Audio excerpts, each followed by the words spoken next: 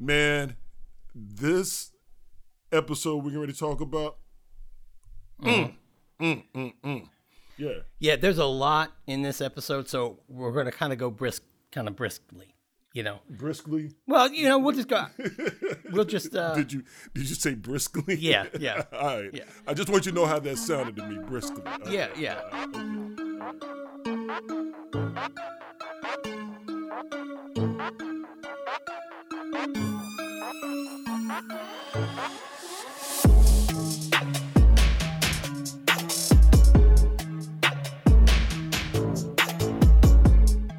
Welcome to the Vino and Convo podcast with Fletch and Couch. Yes. My name is Howard Fletcher, and I'm here with my partner in the pit, Aaron Couch. That's me, people. How you doing, Aaron? Man, I am chilling, man. Yeah, we got something new today here to sip on, I see. Yeah, we do. We'll get to that. What we do is, for those of you who are first-time listeners, we're going through 60 episodes of The Wire. And in each episode, we are going to be sipping on a bottle of wine from the DMV or a bottle of wine that you all might send to us, hopefully one of these days. We're still waiting. But we got some people knocking at the door. So Good. Yeah. We are on episode 8. And episode 8, the title of episode 8 is Lessons. Yeah. And there are a lot of lessons in this particular show, in this episode, especially not only with the police officers but also with the kids as well. Okay. And am I trying to get to that part? Yeah. Let me share with everybody the wine that we're going to be sipping on today, and then we'll jump right into those kids. Okay, man. Okay, today's wine is a 2014 Cab Franc from Bordy Vineyards. Bordy is one of the oldest. It's the oldest vineyard that produces grapes to make wine, and it's one of the oldest winemakers in the state of Maryland. It's in Hydes, Maryland, which is in Baltimore County. So this is the closest winery, the one we've been closest to West Baltimore. You think Avon got a piece of this particular winery? Hey, I don't know. I know Stringer probably would have wanted. Yeah, I know. Because he's always trying to floss. Yeah, definitely. So we'll get back to the wine later on in the break. But now and one more thing. At the beginning of each episode, there is a quote that's highlighted by one of the characters in the show. Yeah. This week, it's one of the more classic quotes of The Wire. Mm-hmm. Come at the king. You best not miss. You best not miss. And that's from Omar. And Omar takes his stuff to Supreme Jedi level on this episode. So this is dope. Yeah. Yes, he does. Yeah. So you want me to start, or you want to jump on those kids? Look, let's go ahead. Let's go ahead. Now, first of all, let's talk about the first group of kids. Let's talk about Michael and Sean McNulty as junior detectives. At the opening of the show, that had me crying, man. I was laughing so hard, man. I was like, McNulty has got these kids already in the game. I'm like, no wonder they were in the back seat when they went to go pick up Omar the first time. They know the game, man. He had them to follow Stringer. Yeah. To get his car, to get the license plate and all that, man. And they knew the routine. That was that was the ultimate father-son moment right there for me, man. That was cool, bro. That was real cool. For those of you who haven't watched the episode, but know Baltimore, McNulty's out on probably a Sunday, a weekend, with his kids at the Northeast Market. Yep. And it's one of those big farmers market type situations, indoor. And they see Stringer Bell. McNulty sees Stringer Bell. So he tells his sons to do what's called front and follow. Front and follow, yeah. Yep. Front and follow. Yeah. And you can take it from there. And so what did they do? They executed it to a T. And in other words, you have one kid keeping an eye on him, see where he moves, while the other one would follow and stay behind him. And then they would switch off in that position and every other time. And watching them do that was fantastic, because even when Dad lost track of the kids, he knew that they didn't lose track Stringer. That's how well they did it. They lost him. That was so cool. Dad was like, Dad had to get on the intercom in the mall, and say, Michael and Sean McNulty, you need to report after something said. But I just said, damn, okay, he's teaching them the game already. I think that was just so cool, man.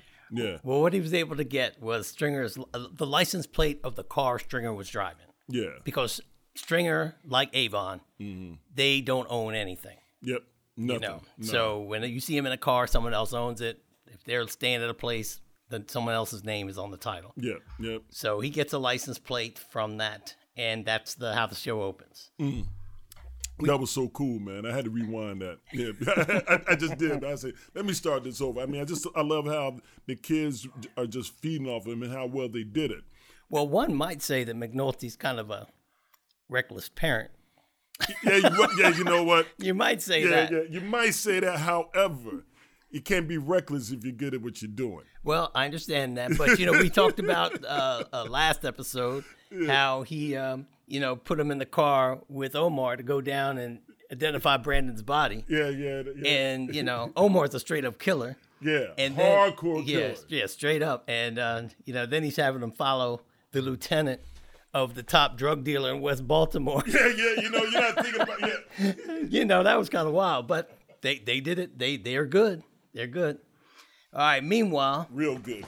Down at the precinct, got my boys, Herc and Carver, they're preparing for the sergeant's exam. Gosh. They are trying to better themselves, at least Carver is.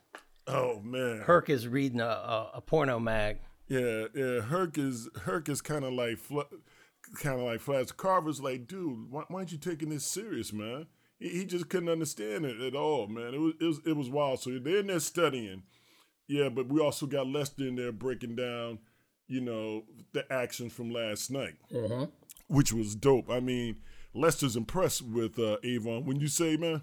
Well, that he's impressed with Avon. Oh, absolutely. Yeah. He talked about how they pulled the phones out. Yeah. Yeah, that he was like, oh, snap. He said it was precise. It was on time. They are going to act quickly on anything. And that was dope. Yeah. So as a result, they're going to need to get up on those buildings and really watch to see what phones these guys are using. Yep. So from that meeting, it's a meeting of Lester, Prez, and Kima. Yeah. Prez comes out to tell Herc and Carver, hey, man, you got to get up on those buildings. And they're looking at him like, who are you? You guys need to follow some of the boys out of the pit and see what they're using for payphones. Excuse me, is that a direct order? I'm just saying. If you want to follow these assholes from phone to phone, why don't you do it yourself? I'm in office, remember? Oh, right. They took your gun for shooting your car. No, that was before. Oh, that's right. That was something else. Right.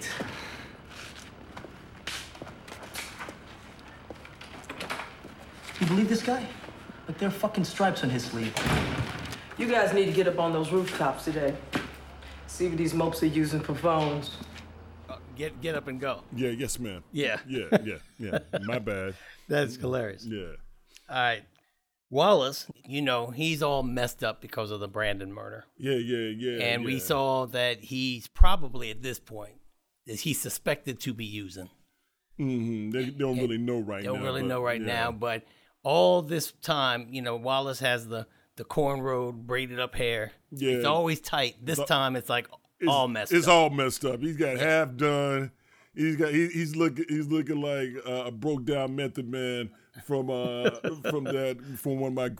the all time greatest hip hop videos of all time. But it's just like he looks tired. Yeah, the kid looks tired. Yeah, and this is the guy who just a couple episodes ago was getting everybody up to go to school. Yeah, and now he's sleeping late in the day. One of his charges, one of the little girls comes in and asks him for help with a math problem, a word problem. Yeah, and he's looking at it. And in the middle of him helping her, Poot comes in to see what's going on with him. Why aren't you going to work today? Right. You need to come down to the pit. He just tells Poot he's done with it. Mm-hmm. And then he bums $10 off him. Yeah. I mean, let me buy. How you going to pay me back? You ain't working. How you man going to pay? Yeah. Right. Yeah, that was dope. Yeah. Right. But one of the best part of the scene I like Oh, yeah. is when he asked the girl. 8. Damn, Sarah, look. Close your eyes. You work in the ground stash. 20 tall pinks. 2 fiends come up to you and ask for 2 each. Another one cops 3. Then Bodie hands you off 10 more. But some white guy rolls up in the car, waves you down, and pays for 8. How many vials you got left? 15. How the fuck you able to keep the count right? You're not able to do the book problem here. Count be wrong, then fuck you up. I said, well, that's motivation. Yeah, That's, more pressure down the pit. yeah, it's more. Yeah, for sure. The fact that she said that was keeping it real, man. Yeah. Yeah. But it's also sad that that's how they're relating it, But hey, what else can you do? Yeah. Yeah. Yeah. So Poot tells D'Angelo about Wallace. He said, man, I think he's in there. He doesn't ever come out. Yeah. And D'Angelo said, well, just tell him to come down and talk to me. Yeah.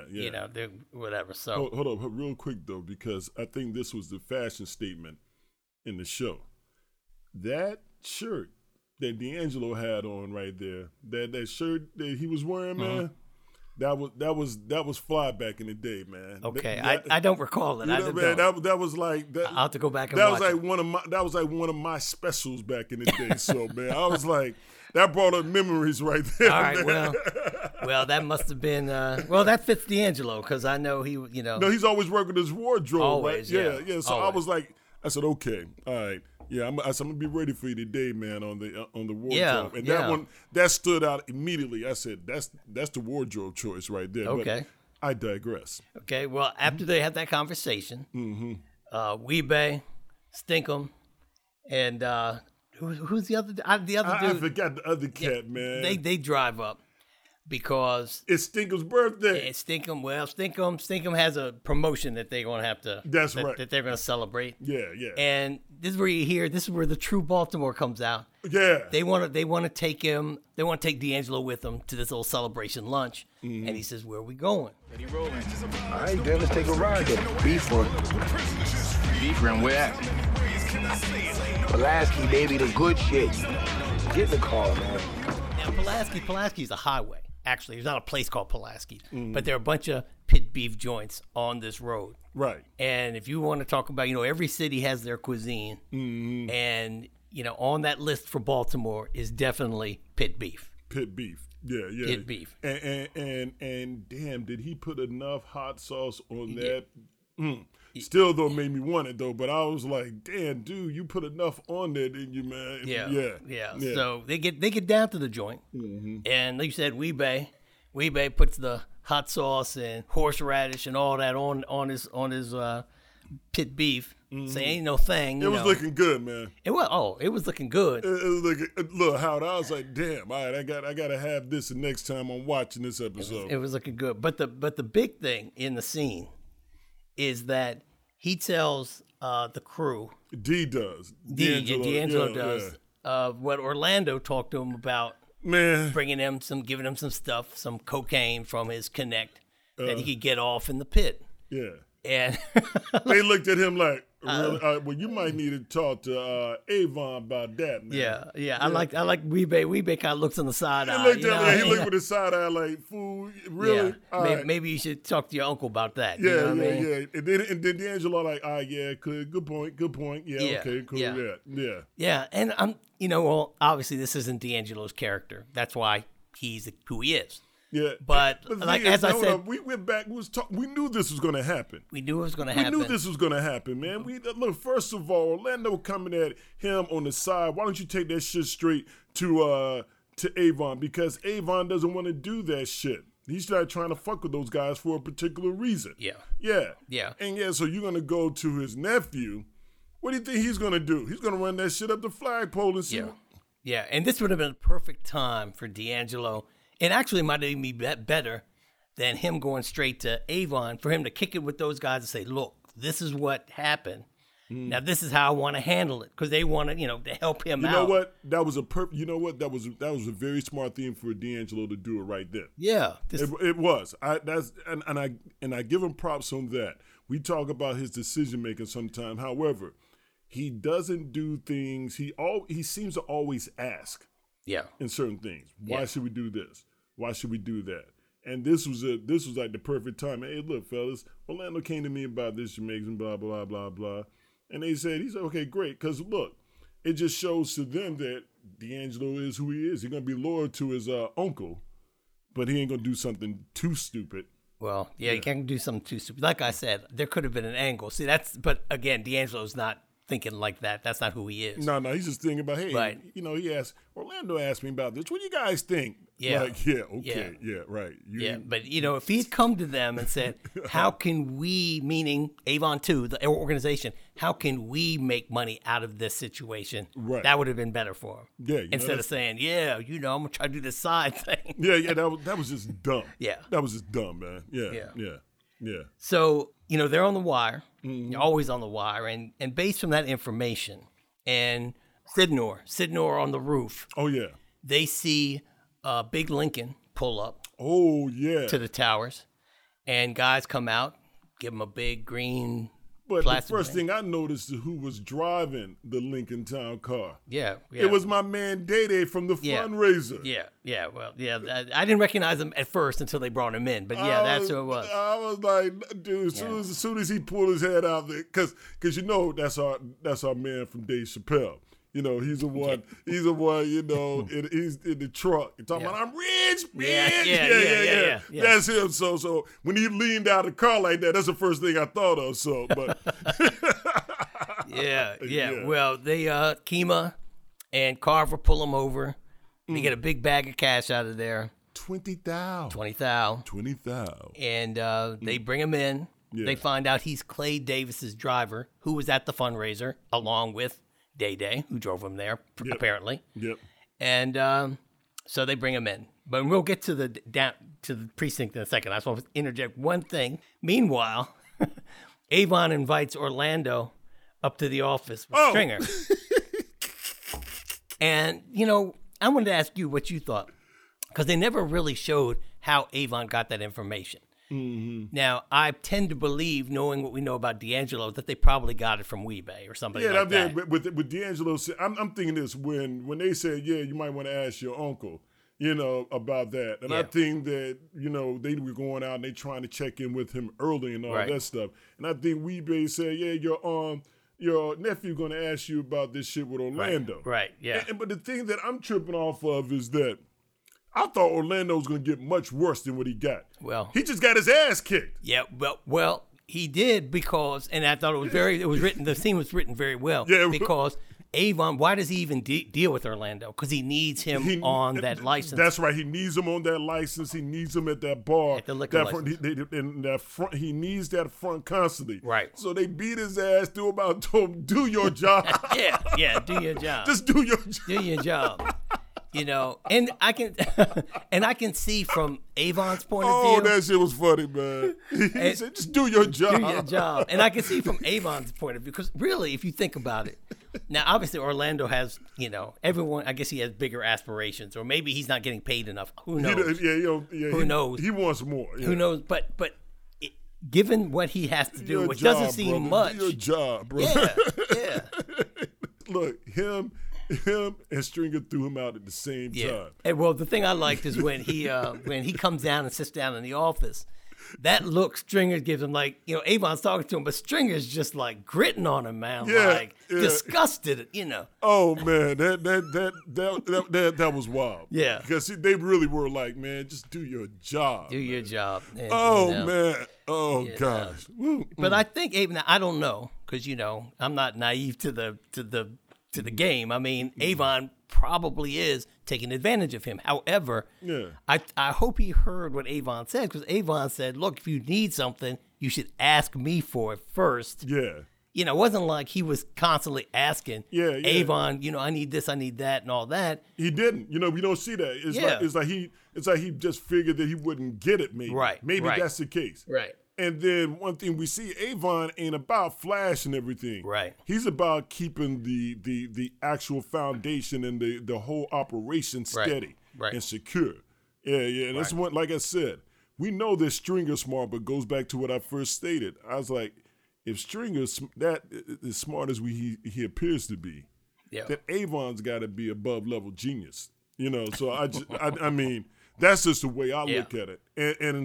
And scenes like this just kind of confirms it for me. Yeah. So they got Day down at the precinct, and Daniels comes in, and they tell him, hey, we got 20 grand out this car. And he's like, who did it come from? And they said, dude in the office. And Daniels recognizes him from the party. He goes in there and kind of fucks with him with the Orioles line, because that's how he met him, watching the Orioles on TV. Yep. And so the next thing you know, very soon after Daniels finds out about this, you got the deputy of operations who comes in to see what's going on. Yeah. Now, apparently, from the reaction that everyone else has of his appearance, this is an unusual thing for him to show up all of a sudden. I mean, he normally has no reason to be there. None whatsoever. And soon after, Burrell makes an appearance that we have to believe was called in by the deputy of operations. Yeah. And they're calling Daniels into the office to ask him, what's this all about? You brought him in here. On what charge? Civil forfeiture. Until he tells us a legitimate source for that money, we keep it. So you have no criminal charge? No. Just the money.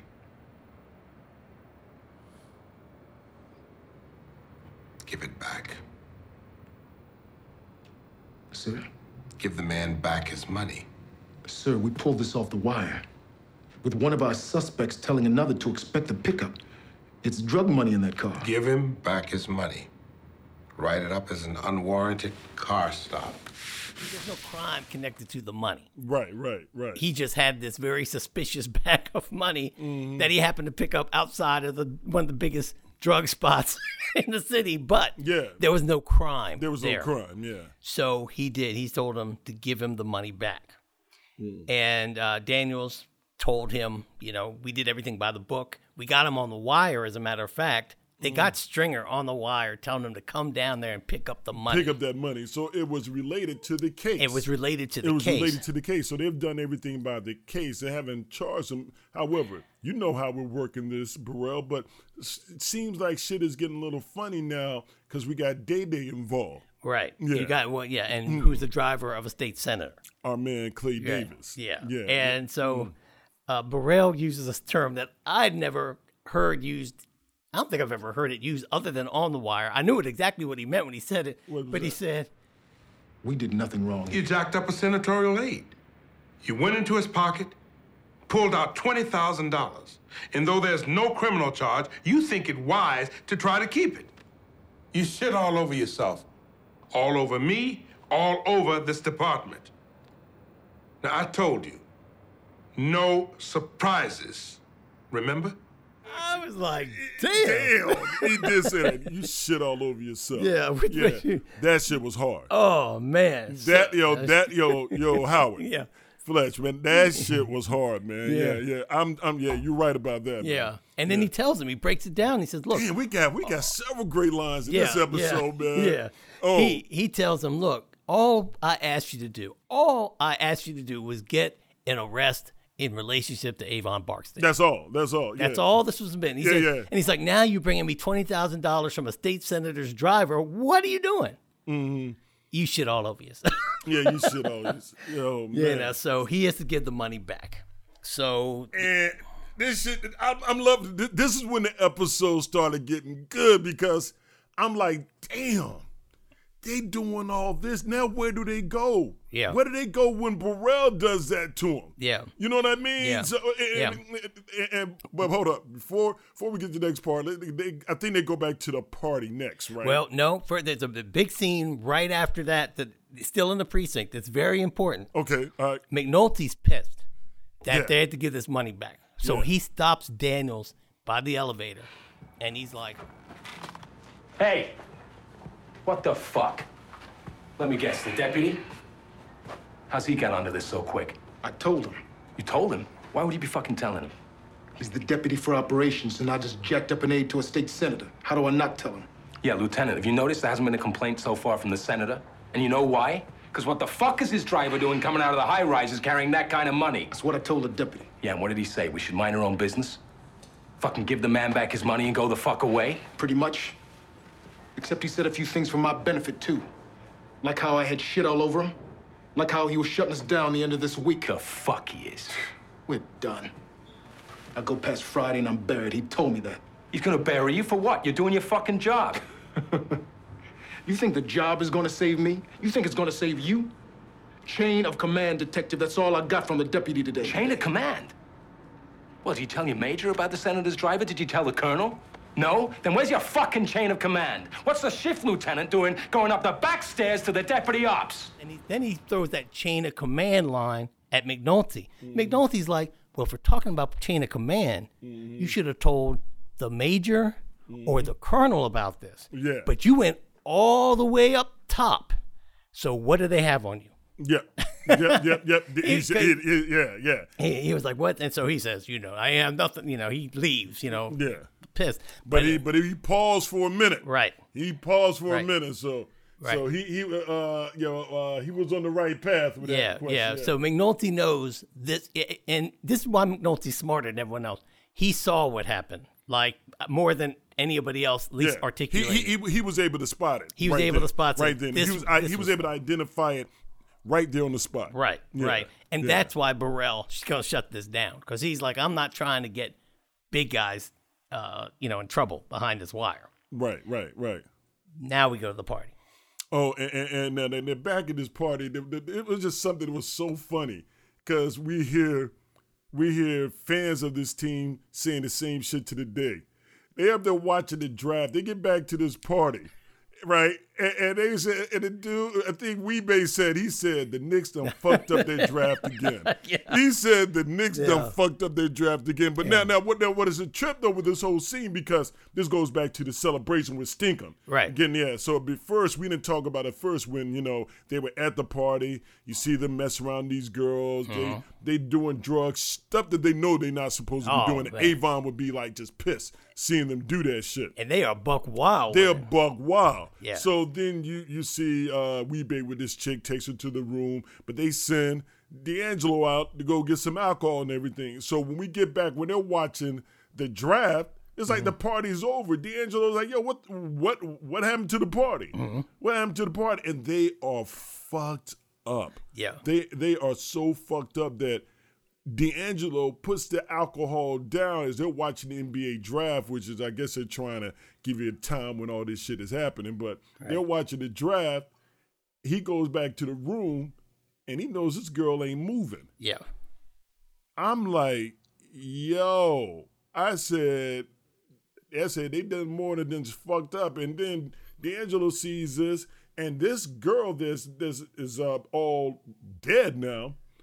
Runs with his girlfriend. Yeah. She's from the club and everything. Yeah. So they're like, oh shit. He's like, yo, we gotta handle this shit. Yeah. So, but when he tells Weebay just turns his head. Weebay saying, yeah, whatever. Whatever. Yeah, whatever. But one other thing about that scene. This is the thing I wanted to point out, because I think whoever wrote this scene had to be, or the writers involved, definitely NBA fans. Because the one person, you guys said the Knicks done fucked up their draft. Then, when during the time, and I only caught this on the third watch, when D'Angelo comes in and discovers the girl, and Weebay sitting there in front of the TV set, he's watching sports. The sportscaster on the TV says that the Wizards, they're doing all right now, but they probably need to pick up a shooting guard, because the shooting guard they have now is probably not going to be able to play all 82 games.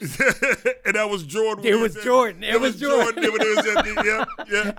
And I was trying, and I think that because I was trying to see if I recognized the voice, which I did not. Yeah. And I have to believe, because they never mentioned, because if it was Jordan, they would say Michael Jordan. If you're doing a broadcast. Right. So I think that the showrunners put that fake broadcast on there to troll Jordan. And that was a good one. But Jordan's like, I'm going to show y'all. It was just funny, man. Yeah. Because I said, hold up. I said, that's Jordan. Yeah. I was like, that's Jordan. Yeah, Jordan. That's right. But cats were saying that, Jordan ain't going to be playing all those games. And he was like, yeah, whatever. I said, y'all got to stop talking shit about MJ like that. Y'all just piss him off, and he's going to show you that you're wrong. Man, so. I mean, just a quick aside. Jordan and I are the same age.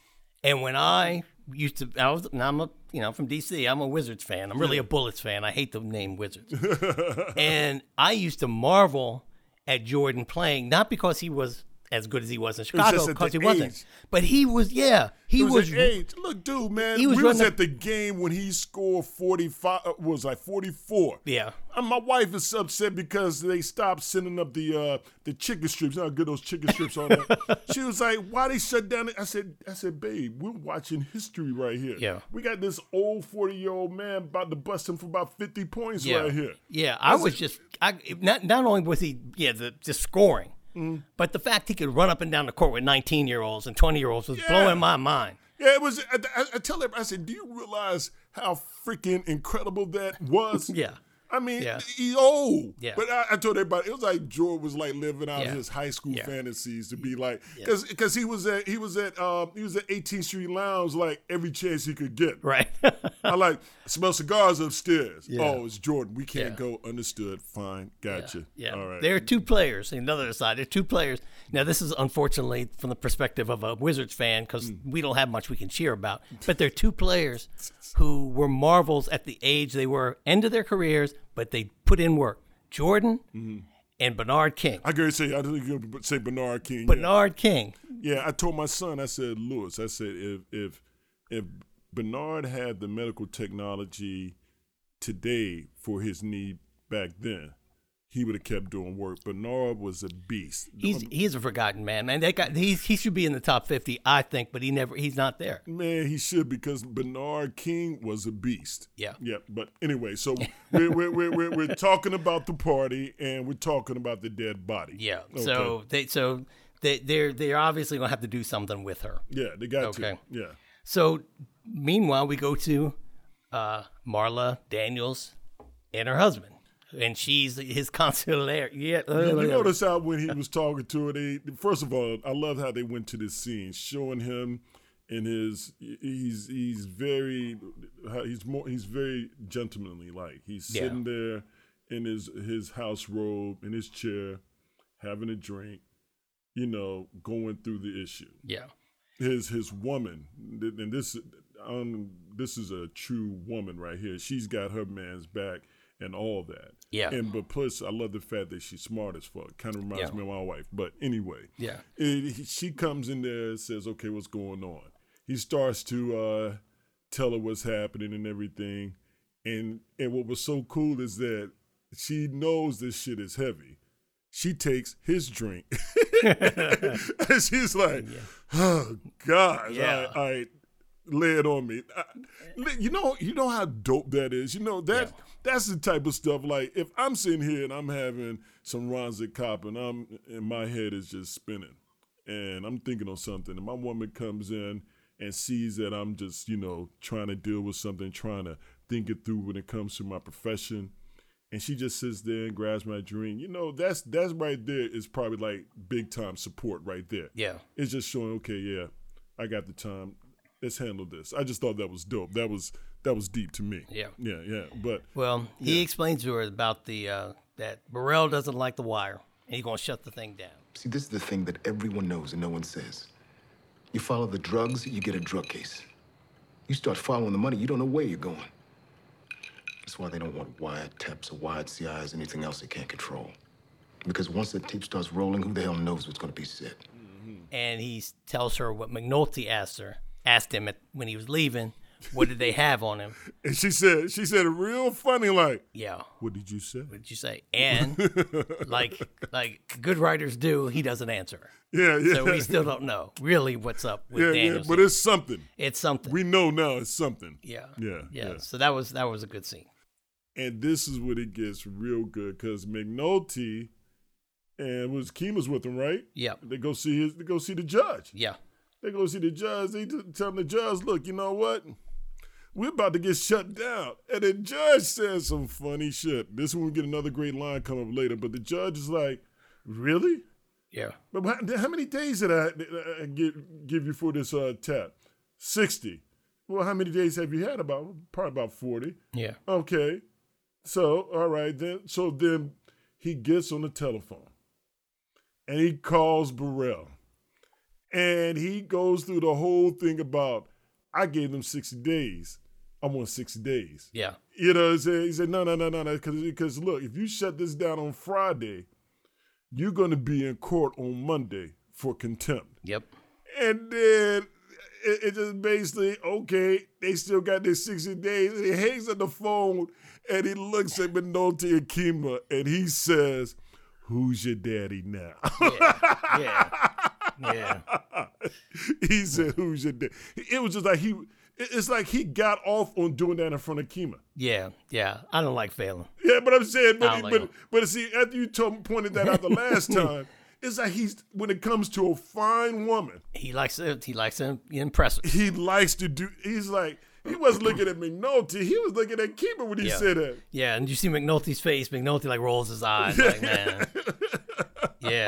Yeah, but they do need him though. They do need him. Yeah, and he came through for him right there. So they just like, okay, fuck it, fine, all right, yeah, go ahead, good. Yeah. So now here's another. This is a great episode. Let me just say, there's a lot of. We got four. Look, we got four. We got 4 one-liners right now. Yeah. That could qualify for the best of the show right now. So McNulty tails Stringer because he has that license plate number that his kids got, and he tails him, and he tails him all the way to Baltimore Community College. Baltimore, yeah. Where he is taking a class in macroeconomics. Yep. And he's serious about it, too. Oh, yeah. Yeah, Stringer's in there serious about it, too. Oh, yeah. My wife said, yeah, you could tell that he's a smart cat. Yeah, he's smart, but he's smart.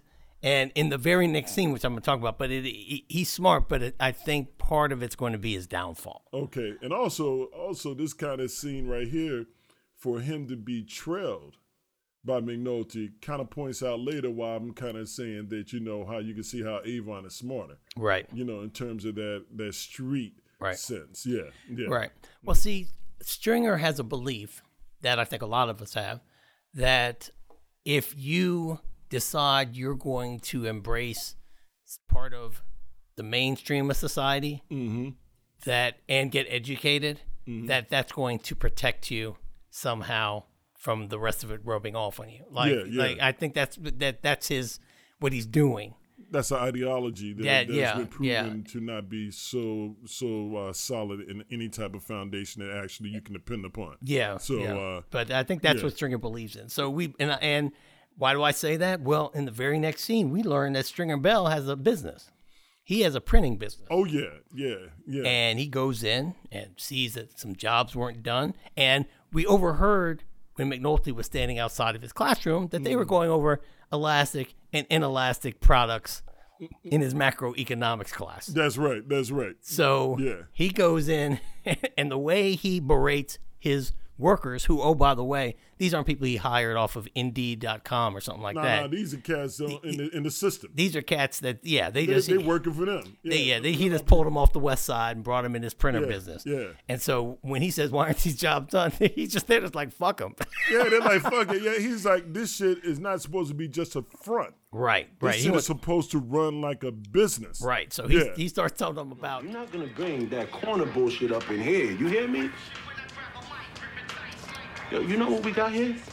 We got an elastic product. You know what that means? That means when people can go elsewhere and get their printing and copying done, they're going to do it. You acting like we got an inelastic product and we don't. Now, I want this to run like a true fucking business. Not no front, not no bullshit. Understand me? I'm serious.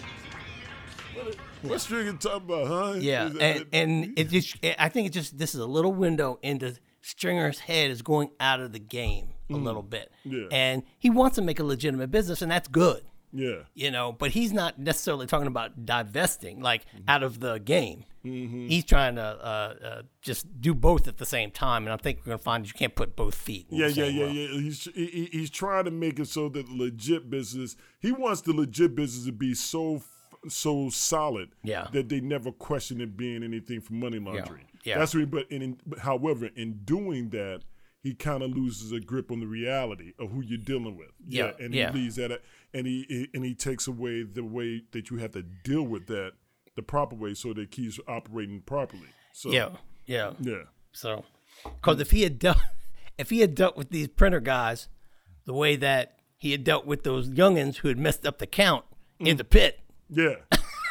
You know what? He would got better results. He gotten better results. He got better results. He's gotten better results. Yeah. He needed to get a different pool of people. Yeah. To start talking to him about inelastic and elastic Yeah, stuff. yeah. So. So, you know, the perfect kid that would be working there would be Wallace. Yeah, He would be perfect in Absolutely. that system. Wallace, hey, even have D'Angelo running that spot. That would have been the best. Yeah, that'd have been the best. You know what I mean? Mm-hmm. You know, something like that. You want to, then put people in there and have that mindset, but still understand what needs to go on. Mm-hmm. Yeah, so. Mm-hmm. Well, and also, I would imagine, Avon has to know that place is there. Yeah. But he's saying he doesn't want it to be a front. Mm-hmm. So, anyway, I guess he owns it independently from Avon. I guess that's his thing. Well, no, I think that they both run it. Yeah. However, he wants it to run beyond what Avon just wants it to be the proper front. Right. Make it look good, make sure that, shit isn't suspicious, and let's keep the book straight. Right. And he's like looking at, hey, look, I wanted to run the way a business run so they never look suspicious. So, right. Yeah. Well, they had that party and a little lunch because Stinkum is going to get a new corner. But they got to take the corner first. Got to take the corner. So he and Wee-Bey, they got to go up there and take the corner without Bird because Bird is locked up. It was so funny sitting in the car and everything. Yeah, Bird. They said Bird gets off on this shit. Yeah, well, you can tell Bird gets off on being in the interrogation room. I mean, Bird is just a mean dude, man. Way out of order. He's way out of order. In fact, Bird probably could have taken care of that all by himself. You know what? Bird be like, you know what? Yeah, Bird, go get the corner. I got you. I got you. Yeah. So they come up with their little plan. You know, Wee-Bey's going to kill this guy Scar, and Wee-Bey going to watch his back. Pretending like he's going to cop. Yeah. And while Stinkum's on his way up there, woo! Omar comes out the cut. Omar knows what's going on. He knows what their next plan is going to be. He knows what their next step is going to be. Yeah. So the whole time while they're sitting in the car, Omar is sitting in that shadow in front of that spot the entire time. Yeah, he steps ahead of him. He and then so as Wee-Bey goes up behind those cats, so that Stink can come up and get the drop on him. And Stinkum's walking. What did Omar say? Yo, what's up? Now he said, hey now. He said, hey now. Yeah. He said, boom. He got and then from that point it was on. Yeah. And then you got Wee-Bey trying to fight and everything. But Omar, man, this cat is everywhere. If there's a shot now, I know this because I was an extra on one of these episodes in the future. I'll tell you which one when we get to it. All right. But they filmed this in Baltimore, on the streets of Baltimore. Yeah. Usually in the early, late night hours. Obviously, you got to film when people aren't out. Yeah. But the scene where there's a shot of Stinkum laying dead in the street and a rat runs across the street. Yeah. And I wondered, I was like, were they just lucky enough to get a rat run across the street at that time? Or did they have somebody set out to make a rat run across the street? Yeah, I don't know. Yeah. That's deep. That's a deep thought right there. But it was a good shot. But it's perfect though, because then you got Omar because he's doing the whistling at that time. Right. And Wee-Bey ain't moving. Yeah. Wee-Bey is like, yo, Omar got people shook. Yeah. So, Wee-Bey, he tells Wee-Bey what? When you come at the king. You better not miss. Yeah. When he said that right then, I was like, woo. Yeah. And he actually prefaces it by, here's the lesson, Wee-Bey. Here's your lesson. Now, this episode's called Lessons, and there are a lot of lessons in this episode. Yeah. We keep coming through all of them. Yeah. I mean, so many of them, yeah. Yeah, but that was the chief lesson. That was the lesson of lessons in this episode. Yeah. Yes, it was. I agree with you. That whole scene was deep. Yeah, so as a result, Avon increases the bounty on Omar. To 10 grand. To 10 grand. That's a dime on this cocksucker's head. One of you motherfuckers need to step up. Where you go with that? Maryland General. Walked up in there, told him I was on the corner, caught a stray. Police come talk to you? Just a roller, no homicide. Put it out there. Not just our people either. I'm talking about any nigga who wanna step up. You put out the word. It's 10 on Omar or any motherfucker that's standing with Omar. Y'all niggas ain't got shit to do but be on this motherfucking hunt. Now be on it. All right. He gives everyone their marching orders. They go out, and he's back in the office with Stringer. Yeah. But Stringer's like, yo, man, we need to chill for a second. Yeah, Stringer's saying that they need to call a truce and let things just chill out a bit and let catch Omar while he's slipping. Yeah. But Avon's not really for it. Yeah, Avon is listening to him, but he's like, yeah, okay. I'm going to keep thinking on this shit for a minute. Well, the detail down at the precinct, they find out that Stinkum's dead. Yeah. Somebody's done shot Stinkum, and everyone knows that it was probably Omar. Yeah. You know, they know that, oh, man, we got to go. What the fuck? Yeah. So they go looking for Omar. McNulty puts his card on Omar's burnt out van. And Omar comes in and talks to him. Yeah. But Omar denies involvement. He's like, man, I want to kill that motherfucker. I'd do it. Yeah, Yeah. not me. You know, Omar's as is obvious. He's not stupid. No. You know, and if you're going to confess to actually committing a murder, the police detectives aren't the people to do that to. Yeah, you don't do that to him. And what was dope though, they're saying, well, you didn't fucked up our whole case by killing Stinkum. Mm-hmm. And so he looks over at the board. He looks at where Stinkum was at on the board. Yeah. And he looks at all the other people that were connected. So he's like, okay, I can figure out another way to give you something. Yeah. Which I thought was dope.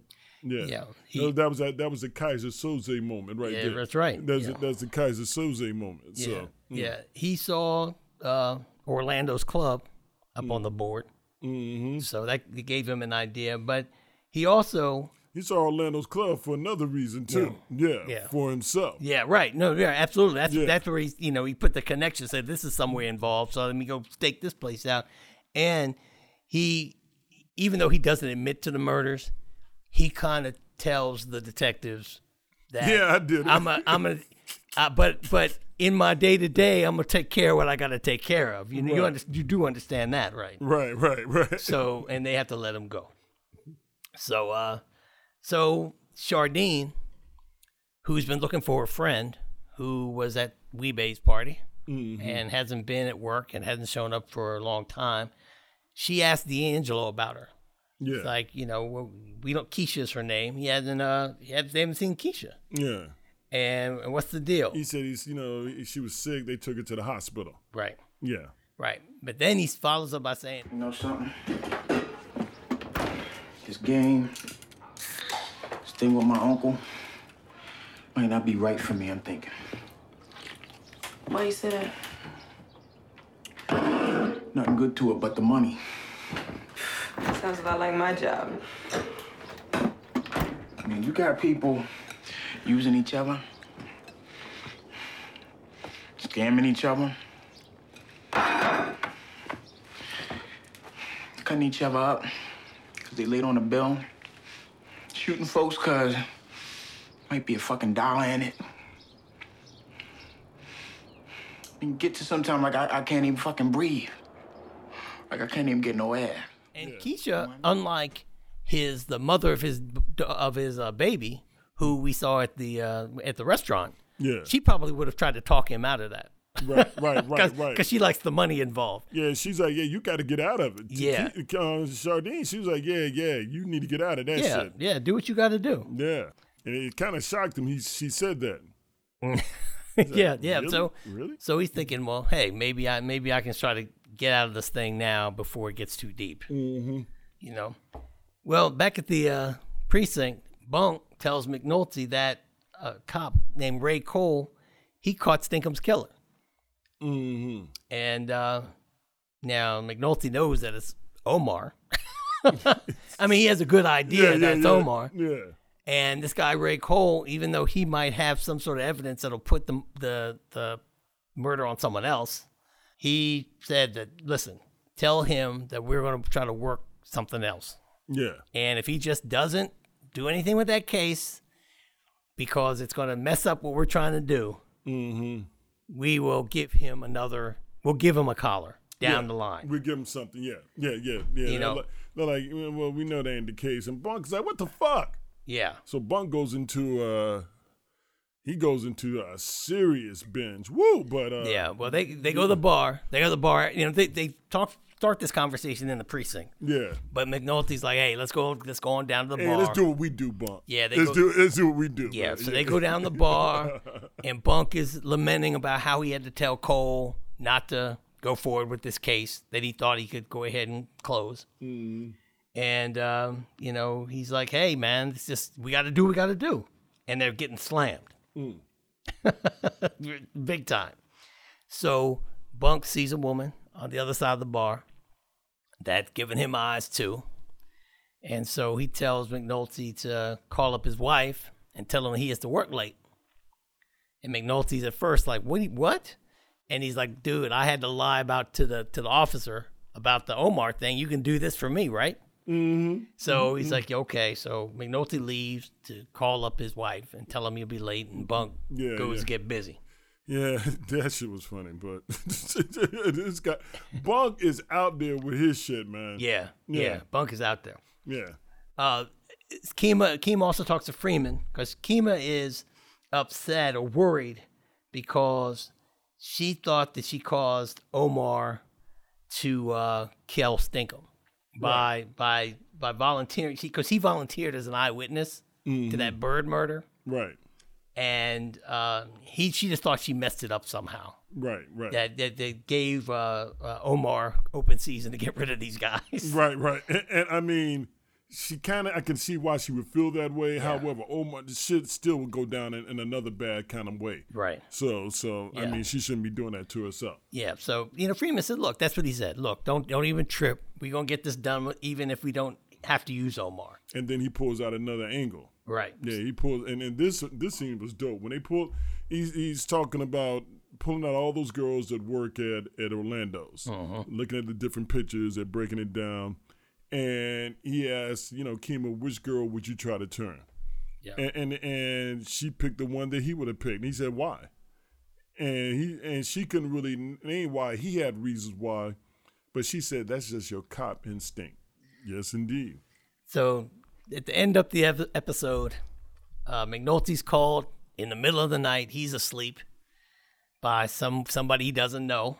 He comes to find out it's a woman that Bunk took, home from the bar. Or he took the one that he told in a cover for him. Yeah. And he goes over to the woman's house. When McNulty shows up, Bunk is drunk.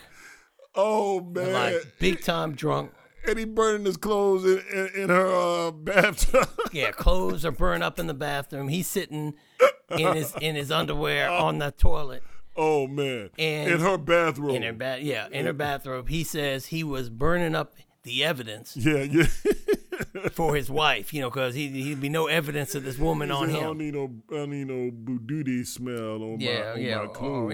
Any fibers or hairs. Yeah, the fiber. So anyway, McNulty very gracefully. I thought he was very good in this situation. Yeah, he was. Yeah, and because Bunk was way out of order, dude. I'm surprised the woman was as cool as she was. That's what. Let's just talk about that right there. I'm glad you did that because I'm tripping off the fact that first of all, it's just a one-night stand. Yeah. She really don't know him for jack, but she was just like, she done got what she want out of him. I mean, she's like, she was okay and all that. But she's like, can you just get your friend the hell out of here? Yeah. But it was just like, she was so cool about this shit. Yeah. And I'm sure she knows he's a cop by now. You know that. Yeah. But I'm just saying, by the time fire starts getting involved, it seems like you'd be a little bit more panicked, Even though they asked, yo, Bunk, what were you going to wear after you burnt your clothes? Yeah. Wow, I pray to God, man, that I know nobody ever gets that drunk again.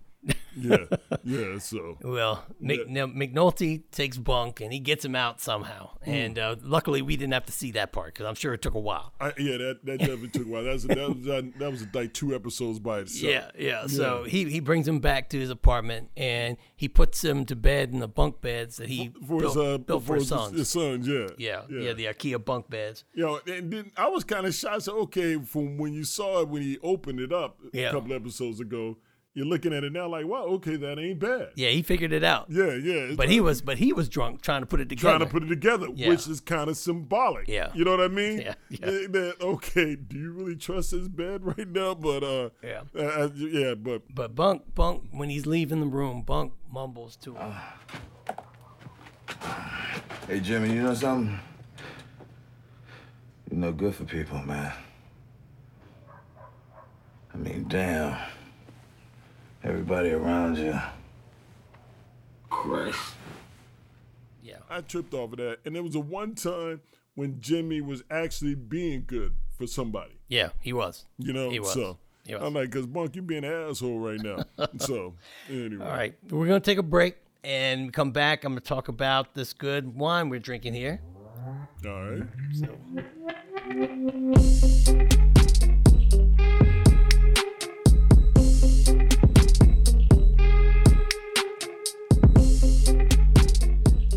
All right. Well, this wine that we are enjoying today comes from Bordy Vineyards.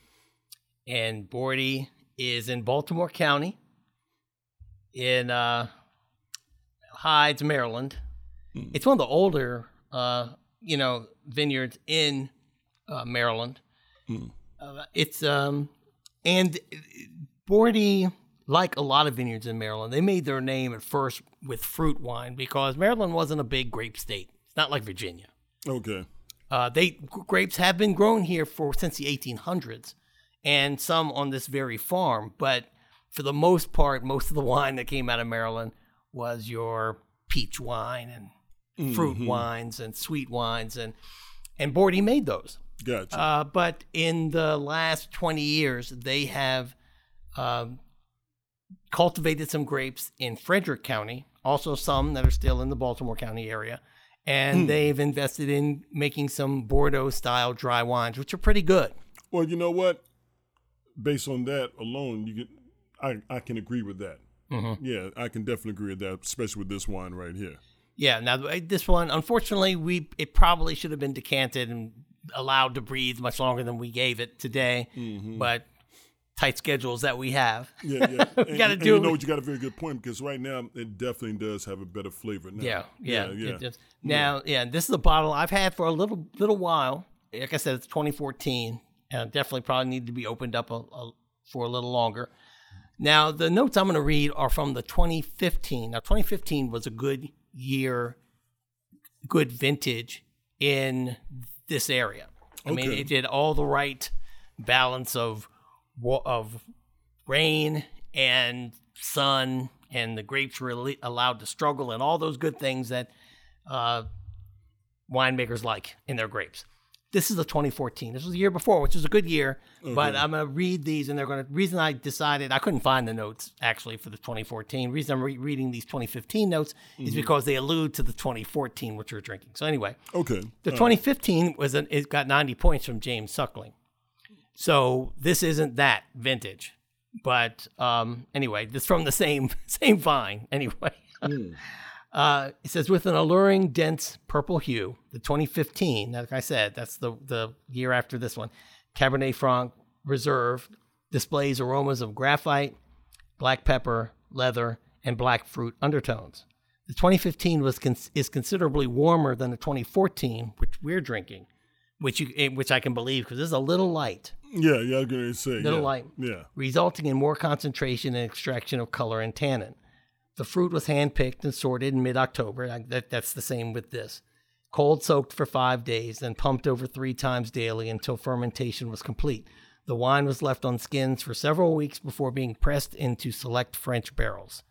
So, so you know what, man? I'm going to need you to start reading these breakdowns beforehand, because when you read the breakdowns, I then see what they're talking about. Yeah. You know, I can definitely see that. Now, I wish we did have the 15, but with the 14, based on what they're talking about, I can get an understanding that the 15 would probably be more to my liking. However, this, after we let it breathe, which I'm finding out with a lot of some of these reds and sometimes with some red blends, you really gotta let it breathe sometimes. Some are just fantastic from as soon as you open it, you're like, wow. Well, what you're going to find, and what I've found, my experience has been, those that are really good straight out of the bottle, you don't have to give them that much air, are usually from California. See, California has some really big, bold fruit. Man, see, California's just making everybody else look bad, man. No, it's because our American palates are used to that. That's the deal. Oh, that's what it is? Well, right, then it's been explained to me. I'm not going to try to front like I'm a wine connoisseur. No, but it's just, so when they broke it down to you, explain it to me now. Pass okay, French wine.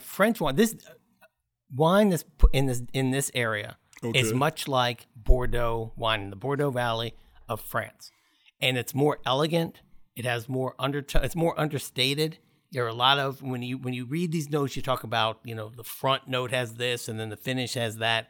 Mm-hmm. That's a lot what it's like. Okay. In California, most of those things like the Cab Sauv that comes out of California, the all of the Bordeaux reds that come out of California are big and strong and bold, and that's how I got introduced to wine. So if you're used to that in your palate, and that's the wine you like, and then all of a sudden you're confronted with this wine, you might say, I don't know. Yeah, because what you just said when like you're talking about those California reds, that big bowl, like I'm a cigar smoker, and that just goes so well with my back deck. Yeah. So whenever we're talking about see me honestly, I really would like to like Black Anchor. We like this, and now with the Bordy, I think we should try another one again from Bordy because I'm starting to see once again after you describe it how it feels, and for me. The guys that I would want to introduce to these wines, I'm going to say, hey, look, you're a cigar smoker like me. Try this cigar with it as well. Yeah. That's the way I look at it. Because honestly, for me, wine is a true creative spirit for me. When I'm on my back deck having a cigar, wine allows me to just, especially with a red with a full body cigar like I like to smoke, it just makes it very smooth. It makes my whole creative process come across better. So I'm going to make a non-scientific generalization, but this is just what I think, and I think I'm right. See, the French make their wine to go with food. It's to complement meals. I mean, I'm not now other than like this. I'm not talking about champagne and stuff like that. I'm talking about red table wine like this. Yeah. They make that for food, for go with meals, whereas Americans do a lot more drinking just to drink. Amen. Amen. I mean, it's true. They just do, especially wine, and so that's why that California wine probably goes better with just sitting down and smoking a cigar and. Maybe just a couple of finger food and that type of thing. But when you're sitting down and eating a full meal, I think you may find that French Bordeaux style wine will complement that dish better than a very powerful red wine from California. Because it's going to overpower the food. That's profound, my man. Well. That's profound. It kind of makes sense. I mean, hey, I think that's why I like the movie Sideways. Yeah. Well, I'll confess that's one of those movies I have not watched the whole thing. I never watched all of Sideways. You never watched all of Sideways? I know, and a lot of people think, I can't believe that might. Dude, you missing out on a bunch. Look, you got me to watch that video yesterday all the way through, and I'm glad you did. No, I'm glad you did because I thought it was great. Yeah. You got to, the same principle applies here. Yeah. I know that the first part of Sideways, because I did the same thing. Look, I didn't. I haven't bailed on Sideways. No, I didn't bail on Sideways. I got drunk. The first, I'm like people say drink some wine with, but when you watch the movie all the way through, you're gonna have some of the best laughs you ever had in your life. Well, the only part of Sideways that I've seen is the part where dude drinks the pour out jug in the tasting room. Oh. That's. Because I'm gonna call your girlfriend and tell her make Howard watch. Yeah. Oh, she always tells me all the time. Dude, then why you not listening to her? I'm gonna tell my wife to say that to you too as well, man.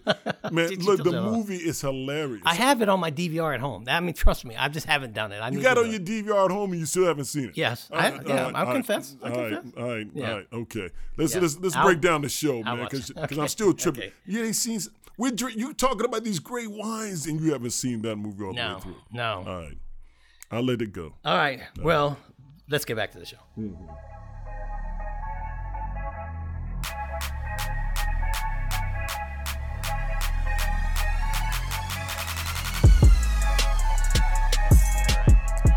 Are there any main themes to this episode that you particularly saw or you liked? Or Well, first of all, the whole aspect about lessons. I mean, it's constantly throughout this whole episode. Just, because think about this with the judge. Prior to, he said, Minotti, you have a problem, come to me about this shit, And we were both, susceptible, skeptical about that.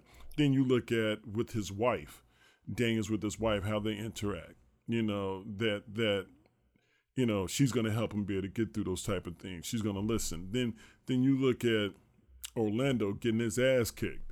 Yeah. Freaking idiot. I mean, and I mean, Avon told Orlando the same thing that the judge told Minotti before. You need something, come and ask me. Yeah. You know what I mean? So the whole thing about the theme of lessons is perfect for this episode because plus Stringer goes to the community college. And bam, hello. Yeah. Hello. Yeah. I mean, it's all throughout this episode. Yeah. And then he's trying to teach the young bucks, and then we got Wallace teaching the young girl, how to solve word problems, but he just, which was genius, he substituted, can we put this in drug form for you? Yeah. And I never, that was dope. This time watching it, this is my third time through after a long period of not, it's been probably 12 years since I've watched The Wire before, but Wallace, I always was sad about Wallace, but he's a tragic character, man. He is, man. I never really saw as much. He's the biggest waste on the whole that show, and man. Especially when you see like Dee talking to him, man, and it can depress you, man. Yeah. It really can depress you, especially in this episode and what we talk about next week. I mean, it just really. Yeah, I agree with you, man. He is tragic because there's so much potential there for him.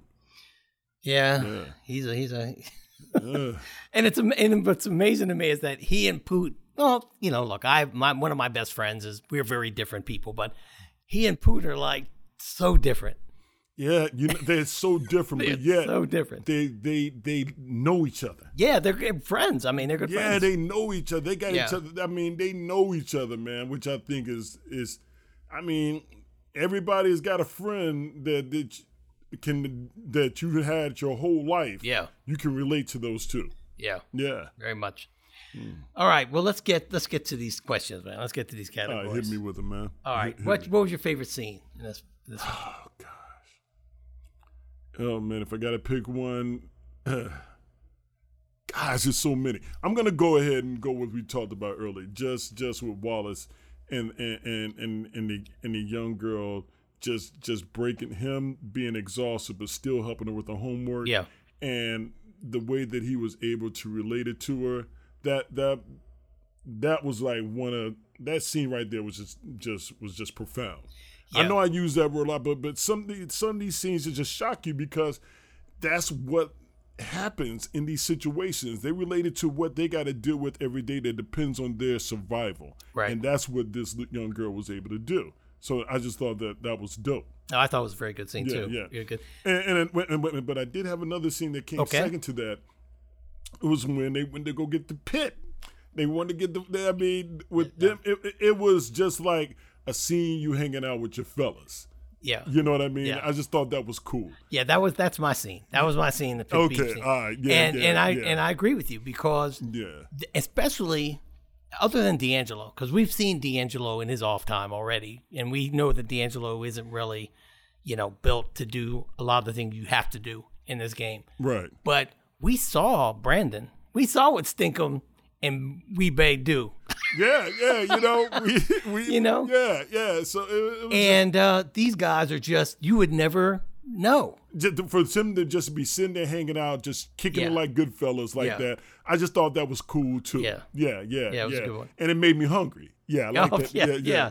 Look, the food was like, you know what? I might have to go do that. You know? Yeah. It's definitely a commercial. This whole series for food in Baltimore. It is. Yeah. That really was. Yeah, I agree with you. Yeah. Well, that and also the lake trout when D'Angelo went to go get a lake trout sub. Mm-hmm. Yeah, that's I wanted to get that too. So yeah. I mean, they do be dropping food on you like Yeah. Yeah. How you right? Like they be dropping food on you, like motherfucker. Yeah. Why you bringing that up, man? Yeah. It's good. It's good. All right. Was there anything that was unbelievable in this episode, or you weren't okay with? Unbelievable. I at first you don't see it happening, but then when you realize how Avon is, you can see him doing it that way. Just Orlando. I mean, they just beat his ass just to teach him a lesson. Right. Because I thought when they found out they was gonna kill his ass. Right. That's me. But I just is it unbelievable? It's unbelievable but believable at the same time. Because I'm like, wow, you really gonna be that diligent about the business? So I just thought it was cool. Yeah, no. And then later on in the episode, it's like this shit just didn't happen. It's like that was part of it's like a family member getting in an argument. Yeah. Yeah. Well, no, I liked it. To answer the first question, no, I didn't find anything unbelievable in this one either. I think it showed just how controlled Avon is. Yeah, it really did. He is smart. He is the smartest of them. Yeah. And so I thought it was very good. Do your job. Yeah, do your job. Yeah. So. Oh man. So who? I think I know the answer. Who is the Simon Adebisi of this episode? Who is the MVP? I'm giving it to the judge. That's that wasn't my answer, but that's a good answer. No, I'm giving it to the judge. Who's your daddy? That's a good answer. He did trump him. That's I hate to use that term, but it's how he was on the phone with Burrell, especially after the way Burrell just dogged Daniels out. Right. I just thought that shit. I said, okay, yeah. That's The judge gets it for this. The judge is probably the more thought out answer. That was a good answer. I was going to give the obvious one. To me, the obvious one was Omar because Omar was just steps ahead of them. He's always Omar. Look. It would have been very easy to give it to Omar. I thought about that. Yeah, that's it. But it's just that the fact that you want everybody to keep going on this shit, and for the judge to step in like he did and how he did it. Yeah. Even though we know why he did it was to impress Kima, he's got a real issue, man. He really needs to sit down with social services and talk about the issues that he has with trying to impress beautiful women, because it was obvious that's why he did it. It's like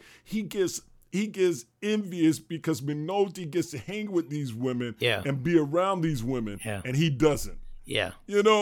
And McNulty probably does the deed with most of these women other than Kima. Yeah.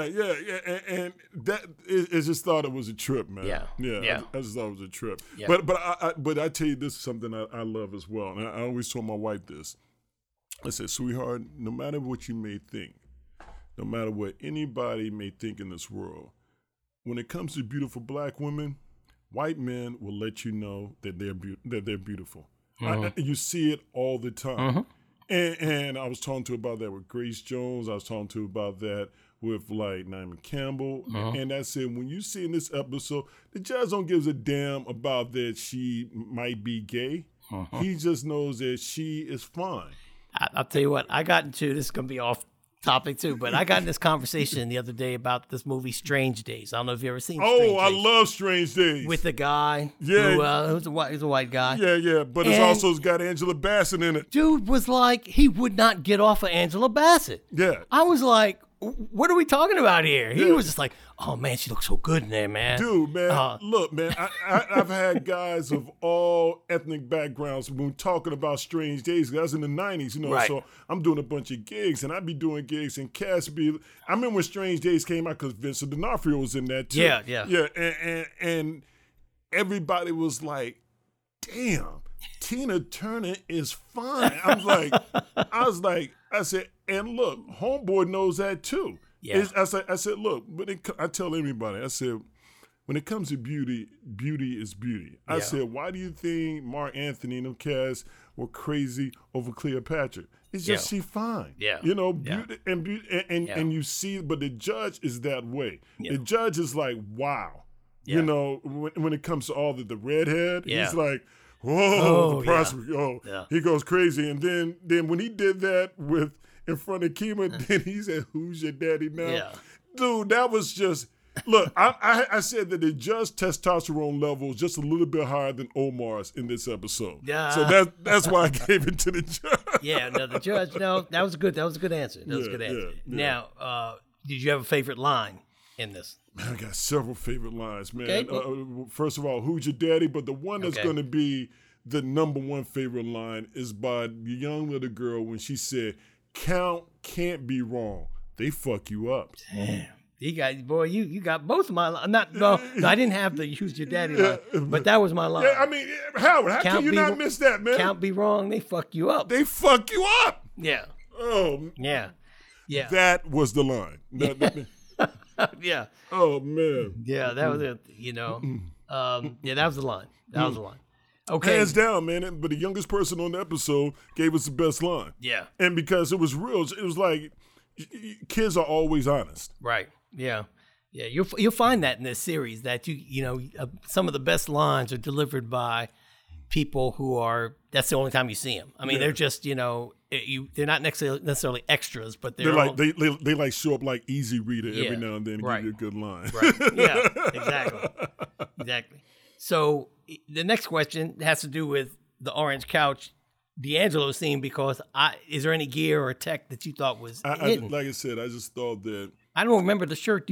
What is it? He had on it was like a what he's sporting is like a T-shirt, but it's like a rib T-shirt. It's short sleeve.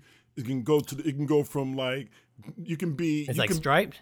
It's not striped. Okay. It's ribbed. All right. It's all solid color. All right. Short sleeve. Got a kind of like crew cut top to short to it, but it's what you could wear on Thursdays. All right. When you have happy hour coming up soon and you're at the job. You know what I'm saying? Got my Thursday shirt. You know what I'm saying? That's what I'm saying. It's that like, okay, I'm going to work, but we got happy hour kicking off at 5. And this girl and that girl and these cats say they're gonna be there, so I gotta have my chill on. I can follow Republic Gardens in this. Bam! There you go. I can fall up in Republic. That's exactly what it is. And everybody know exactly what we're talking about. Yeah. You nailed it with that. Republic Gardens. Yeah, it is definitely U Street corridor type of funk. Yeah. Okay. First of all, you stop at the Florida Avenue Grill, gives you something to eat. Then you go down the street, maybe we'll hit Bohemian Cavern when it was hopping. Yeah. And then that's what it was like. Yeah. Wow. That's the shirt. Oh man. Yeah, you saw what I was talking about. Yeah, I did because I used to make that little. I didn't always go down to Bohemian Cavern, but Republic Gardens. And I fall in State of the Union when I was really drunk. Yeah, and then leave State of the Union. There's this little carry-out place next door, and I finish up the night there. See, we're talking the same language. Yeah, I think a lot of people in DMV can agree with us right there on that. Yeah. All right. Is there any music in the episode? What the music that I was tripping off of was definitely when they were up in the bar when let me pull it up. It was a spot in the bar when they were hanging out. No, not in the bar. At the party where they had everybody at the party was getting drunk. All that stuff was just taking me back to early 2000s when you had all the artists. Because I think they played, I can't remember homegirl's name, but they played a bunch of stuff in there. But it was just that whole party scene. It just reminded me of just the club scene in the DMV between like 2000 and 2005. Yeah.